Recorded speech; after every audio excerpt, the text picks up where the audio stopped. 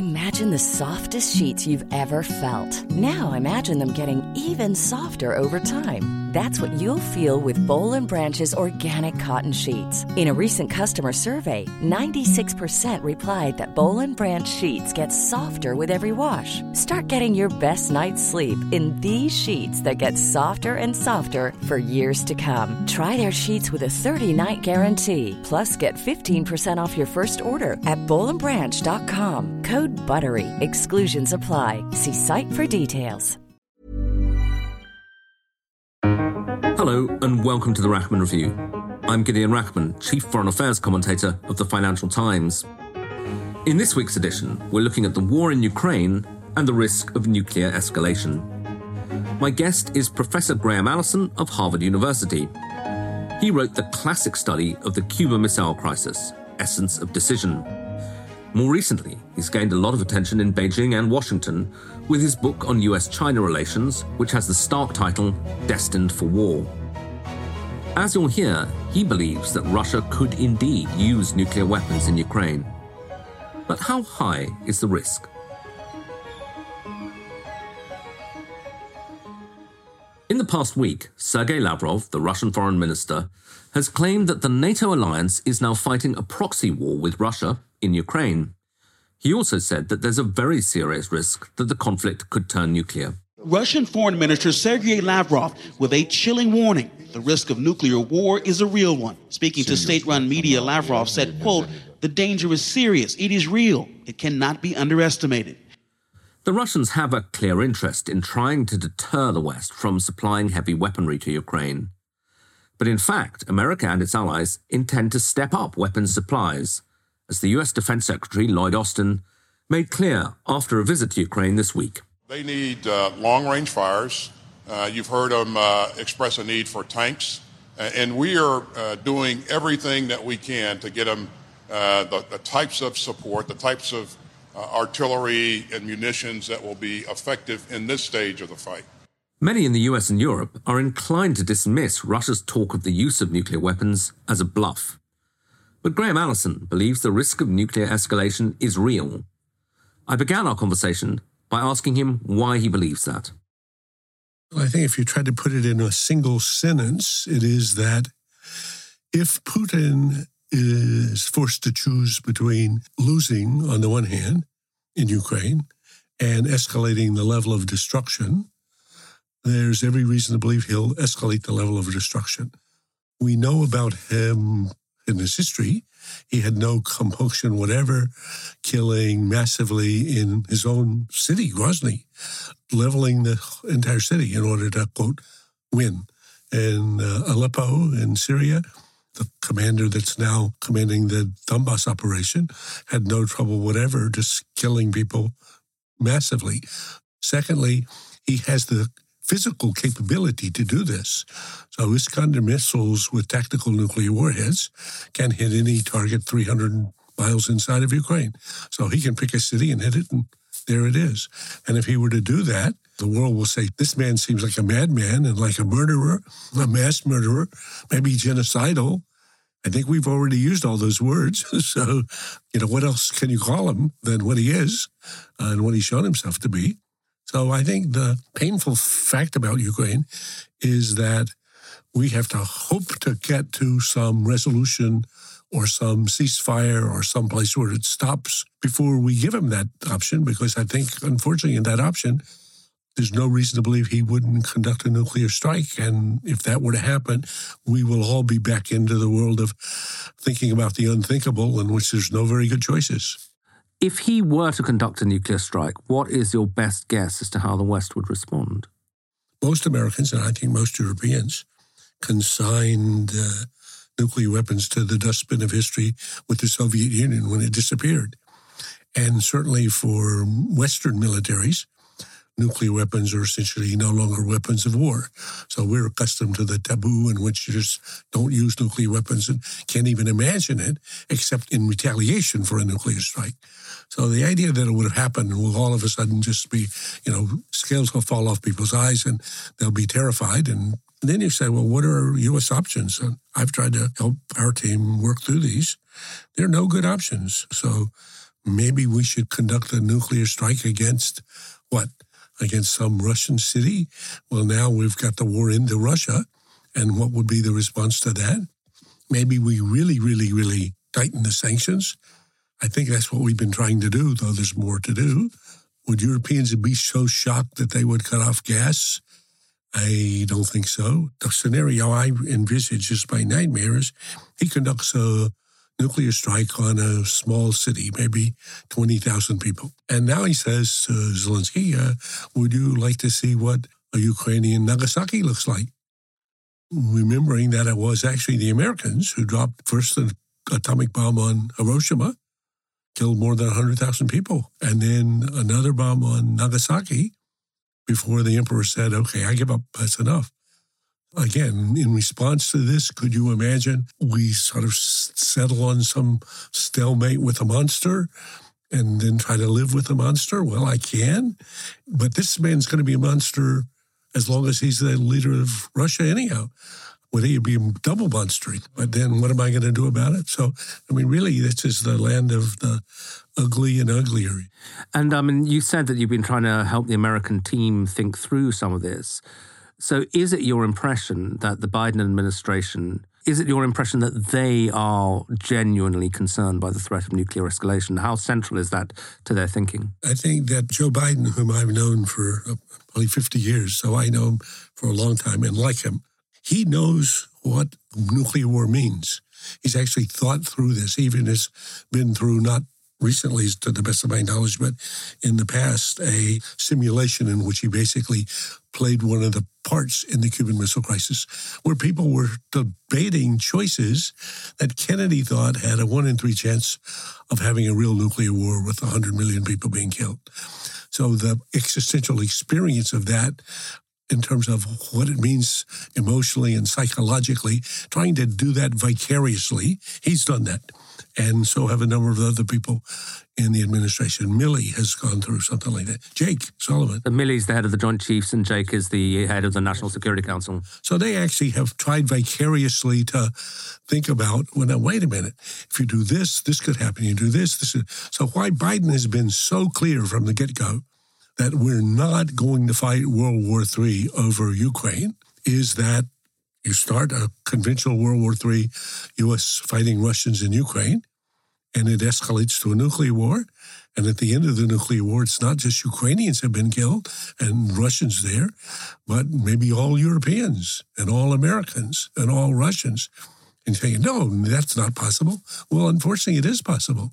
So if the total American arsenal we used to attack Russia, we can kill every last Russian. And we can also, in retaliation, see the U.S. disappear from the map. I mean, literally disappear from the map. No people left. So you think, oh, my God, that's crazy. Which answers, it was called, if you're old enough to remember, MAD, Mutual Assured Destruction. And it was meant to be a double entendre. MAD, this is mad. This is madness. This is crazy. I mean, people would end up destroying all of each other, maybe even life on Earth. Which answers, yep. I mean, it's extraordinary. It's mad enough that we built the capacity to do this. Yes. And then so the whole idea that you're trying to live in a world in which that's conceivable is hard to take real. And then once it's been 70 years without any use of nuclear weapons, now, okay, I know that was a fantasy. Probably it wasn't real anyhow. In any case, I don't have to think about it. But then all of a sudden, this guy could give us a shocking wake-up call. And I think, unfortunately, the impulse this would have for incentivizing other people to get their own nuclear arsenals for their own protection, however this comes out, I think will be a big blow to the non-proliferation regime, and we'll have to do a lot to try to shore that back up. But, I mean, so you say, and I completely take your word for it, that Biden, Sullivan, and so on take nuclear escalation as a real threat, factor it centrally into their thinking. And yet, Biden's rhetoric, you're correct, obviously he said we're not going to fight World War III, but he's also accused Putin of genocide, of war crimes. He's essentially called for regime change, which is cutting off all the options of compromise. Doesn't that in itself increase this threat of nuclear escalation? Maybe a bit. Joe Biden is an emotional person, And if one is not genuinely outraged at the outrageous atrocities Putin is perpetrating, you really must have a heart of stone. So now, maybe it's not convenient for the president to have an emotional outburst, but that's what he said. I mean, is it true that this fellow is absolutely beyond the pale? Absolutely. And is he genocidal? I believe he is. And is he a mass murderer? I believe he is. Now, do I believe that in the end we're going to end up having to do some version of a dirty deal with him? Most likely. And it's going to be extremely uncomfortable. We'll be made less comfortable by saying that he's genocidal, yeah. But in the World War II, Churchill and Roosevelt didn't have any trouble dealing with Stalin. And Stalin had killed 30, 40 million people. Here we are, the 50th anniversary of the opening to China. Kissinger and Nixon didn't have any trouble dealing with Mao. He had probably killed 50 million people. So I don't think Putin will ever be rehabilitatable. He is a pariah, and he's going to be a pariah for the rest of his period, I believe. But I think that in spite of whatever we've said about him, I think in the end, unless he loses his position, which would be great, but I don't think that's likely, I think that there'll end up being some degree of a settlement in which he will remain a pariah the way Kim Jong-un is. But we're going to have to live with him. And again, looking at the analogies you've drawn with the Cuban Missile Crisis, you said that one of the things that Kennedy decided was that you mustn't humiliate this guy or you mustn't leave him with no options. And yet it does sound a bit like America, at least in public, isn't prepared to countenance the idea of giving him a face-saving device. I mean, Kennedy, you're absolutely right in your reading and memory of the missile crisis. So the missile crisis, Kennedy kind of stumbled into. And that's a long story. But then he goes through this experience, the most traumatic experience of his life. And it really had a searing impact on him personally and psychologically. Even made him and his brother more reflective than they had ever been. They were both Catholics who meant to be good Catholics. So they thought that they were going to go to the day of judgment in which they have to get a count of their lives. And Bobby said to him, if we had killed 100 million people. It would have been a tough interview. Probably there's no forgiveness for that. So he then gave his most important foreign policy speech just 5 months before he was assassinated. The American University speech is a wonderful speech, brilliant. But he says, here's the lesson from the missile crisis. Nuclear powers must avert confrontations that force an adversary to choose between humiliating retreat and nuclear war. And that was actually part of the crazy cocktail that he concocted for Khrushchev to give him a way out. So I think the administration is certainly thinking about that. And yes, some of the rhetoric will make it difficult, but I would say the Donbass operation, my bet is it'll go considerably better than the first innings for Russia. And let's imagine the Russian troops succeed in taking Mariupol, which they have, and they then got a land bridge all the way to Crimea. So they push a little further in Donbass. So they got more of Luhansk and more of Donetsk that they had before. And now you've got Ukraine where Zelensky's perfectly happy to say they're not joining NATO, and NATO members are prepared to say they're not joining NATO for 15 years or something. Now, can Putin spin that as some version of a victory, in Russia? Well, he's pretty good at spinning pretty strange tales. And so he may be able to say that's enough.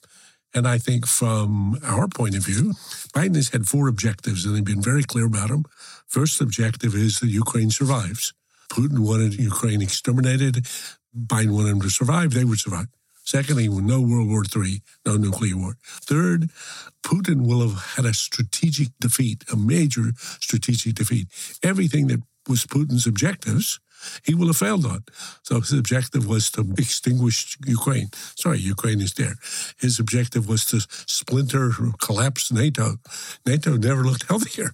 His was to divide the West. The West, as you wrote recently, is kind of revived. I've never seen so much life and vigor in the West in terms of response. He's worried about a NATO on his border that's threatening. You're going to see a stronger NATO on his border, than he ever saw before. So he should be dealt, and is being dealt, a major strategic defeat so that anybody looks at the net of it will say, boy, this was crazy. You won 10 and you lost 1,000. So that's a deal that Putin can spin as a victory at home. And we could say, I know Ukrainians don't like this argument, but I've argued that Ukraine was not a successful country before Putin got there. Ukraine has been a mess. Now, part of the mess is because Russians have been fooling around in it or whatever, but there's now more Ukrainian identity than there's ever been. There's more Ukrainian pride than there's ever been. There's more recognition of Ukraine in the world than there's ever been. So anybody that hadn't been moved by the Ukrainians and Zelensky hadn't been watching. So the West is going to be as supportive as we can to the rebuilding of a successful Ukraine. They can build a successful country. And then in the same way that you ended World War II, we didn't go fight the Soviets in order to liberate East Germany. We settled. And the West became a great success story, and the East became a hellhole. And people looked at the difference, and over time, they drew their own conclusions. North and South Korea. I mean, there again, with an armistice, South Korea now one of the wonders of the world in the last half century. North Korea is still a mess. So Ukraine could become even if they don't have all the territory like South Exactly. Korea, they could become the model country. And then for the guys sitting on the other side, they're going to be looking, saying, my God, how did we get stuck on the wrong side of this? But also Russians looking and seeing a successful market democracy on their border that were of people whom they said were Russians, but they seem to be succeeding and we're not. I'm a little hopeful. And last question on this aspect of it. Another thing, looking at the Cuban Missile Crisis and your writings and what happened, is that there was a secret undertaking by Kennedy to the Russians where he said, I'm not going to say this publicly, but we will take the missiles out of Turkey. Is there any scope for that kind of secret undertaking? Can you imagine? I certainly have written so and think so. And then obviously it would have to be a secret. And now that government is even more complicated than it was then, it would be difficult to do. But in the same way that I think you would not have got the JCPOA, the Iran nuclear deal, if you only had left it to the formal negotiations. So you had a back channel that consisted, interestingly, of Jake Sullivan and Bill Burns. And Bill Burns. So that's the director of CIA and the National Security Advisor, both of whom are extremely competent people, and both of whom know how to keep a secret. And Burns had been the ambassador to Moscow, so he knows Putin. He knows Putin well. He's actually gone on a couple of acknowledged missions to Russia just before this. So I don't know exactly what the terms would be, and if I had any thoughts about them, I would obviously try to be quiet about them. But I could imagine something. And Putin is so much about Putin that you could do something for him or his family or somebody that he really cares about. I mean, this is like dealing with a mafiosa. If you go back and look at The Godfather,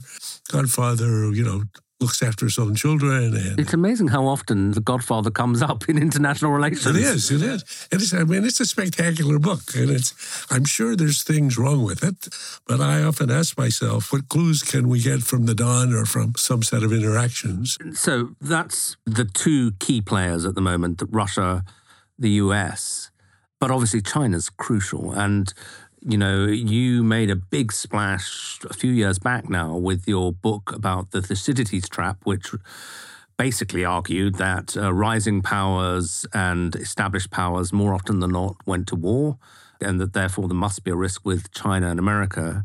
How do you think China is seeing this conflict? After all, Putin met Xi on February the 4th, and the invasion happens on February the 24th.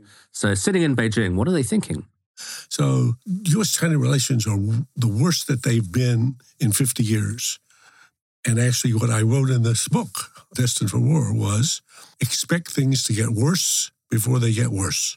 For one fundamental reason, that when the tectonics of power shift rapidly and dramatically in such a way that a rising power is rising and the seesaw is shifting, and the ruling power is finding where it used to be in control of things, its feet lifting off the ground. This discombobulates the hell out of everything. So the rising power becomes to feel, I'm bigger, I'm stronger, I deserve more say and sway. And the ruling power thinks, how can they not be appreciative for the fact that we provide an environment in which they were ever able to grow up? And the structural reality is just happening. I mean, as long as China is continuing to rise, the impact on the seesaw is going to be what it is. And that, I think, is the driver. I'd say that's 75% of the story. And there's 25% more that, if you didn't have Xi Jinping, if this was another version of who and when, would be a different story. Xi Jinping, different person altogether with different set of aspirations. Second point, Washington, I think, has done a great job, in the intelligence community, has done a great job of getting inside Russia and being able to announce what Putin was going to do the week before and keeping him wrong-footed and so forth. The intelligence community, and Biden included early on, that Russia was going to invade. And even though very prominent Russians who should have been involved hadn't figured out the picture. And twice Biden called European leaders and told them it's next Wednesday. So I was talking to the people in the government, and I said, this is not going to happen. Not going to happen before February 24th. So I offered 4-to-1 bets to everybody. I collected a lot of money. Well, why were you so confident it wouldn't be till February the 24th? Because closing ceremony of the Olympics is not till February 24th. And the idea that Putin was going to rain on Xi's parade, no way. Secondly, the question, what position is China going to take? Xi has built with Russia the most operationally significant alliance in the world today. Way more operationally significant than most of American treaty allies. So if you said the value to China, and especially to Russia, of their relationship versus U.S. and India, it's not even comparison if you do it operationally. And even though India's a member of the Quad, we call them a non-NATO ally or whatever. So what's going on there? And I think that partly it's what Zbigniew Brzezinski's had this idea the last year of his life in 2017, and then I wrote about it in 2018. He called it the alliance of the aggrieved. So the U.S. is isolating both of them. The U.S. is seen by both of them as trying to overthrow their regime. The U.S. doesn't regard their regimes as legitimate.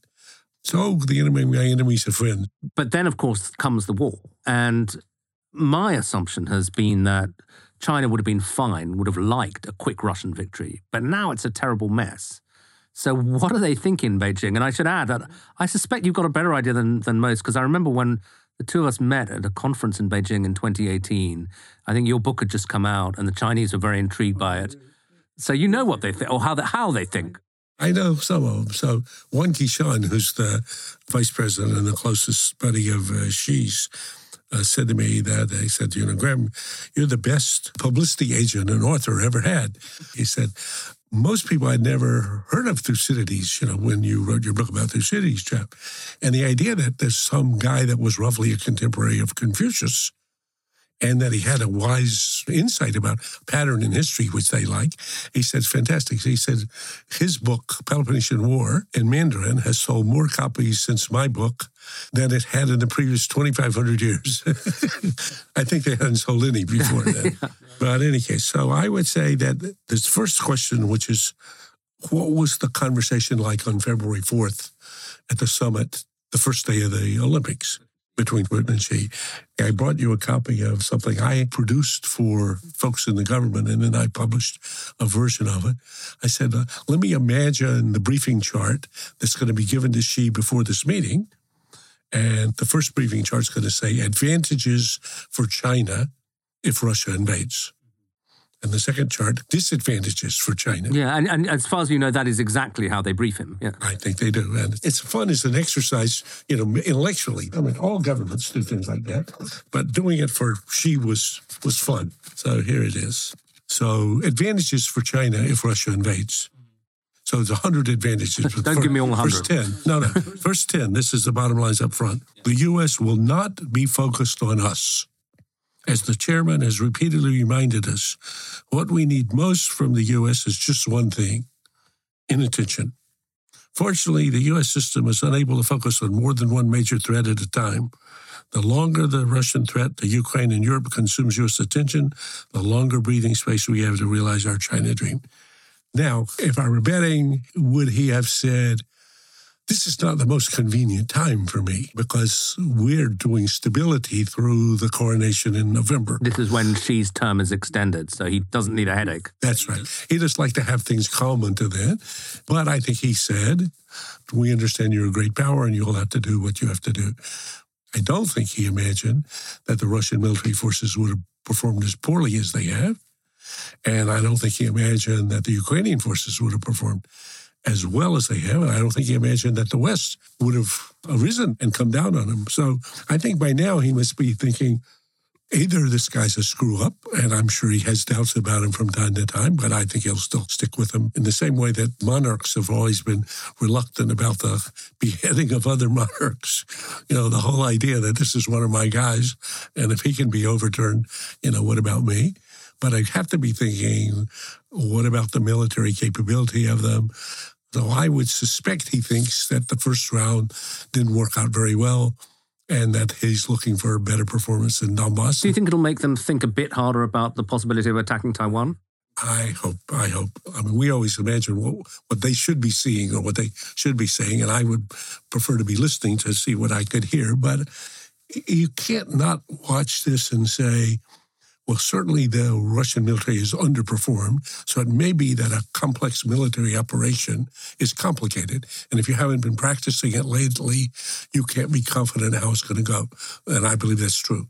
So since Chinese military, like almost all militaries, is conservative, they have a good reason to practice more. So for me, delay is success. So then secondly, we got a bunch of Russian weapons.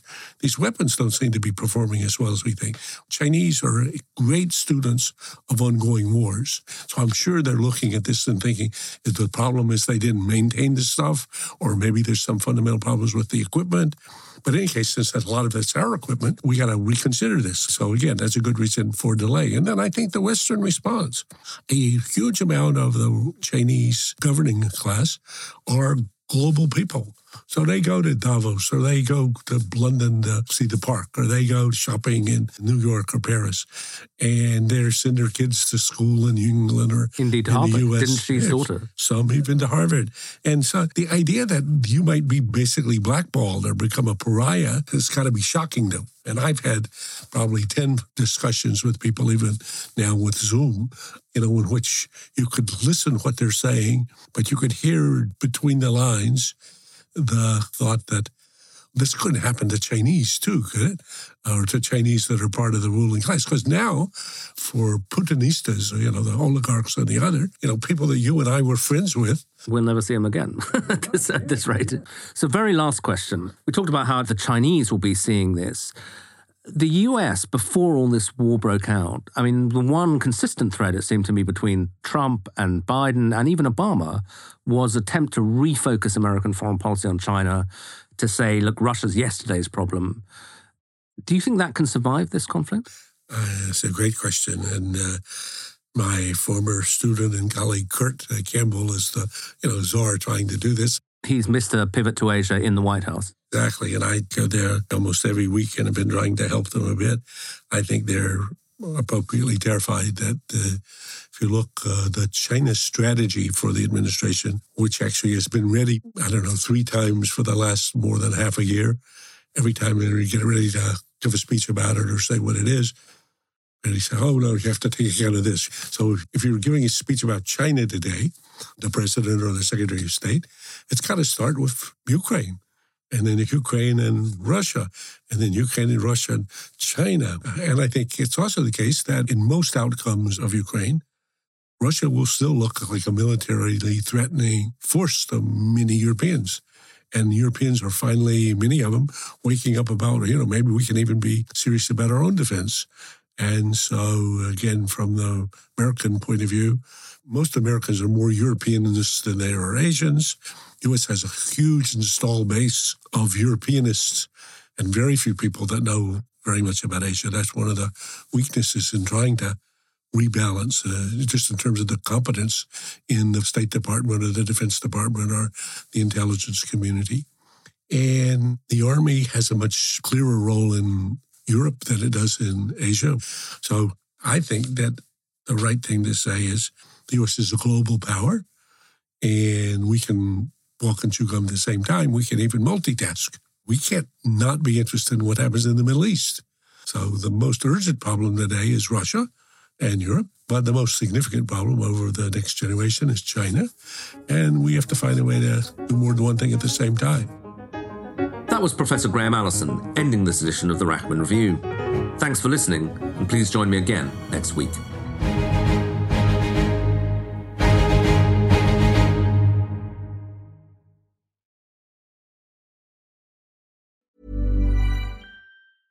Here at Bellingcat, we get to the bottom of things. From a global crisis to an underreported event, we find the facts using publicly available tools and resources, uncovering what is hidden on and below the surface. We connect the dots using social media posts, satellite images, and public records, and empower others to do the same by sharing how we do it. The ability to do so is only made possible by our readers, supporters, and community members. Care to join us? Learn how at bellingcat.com.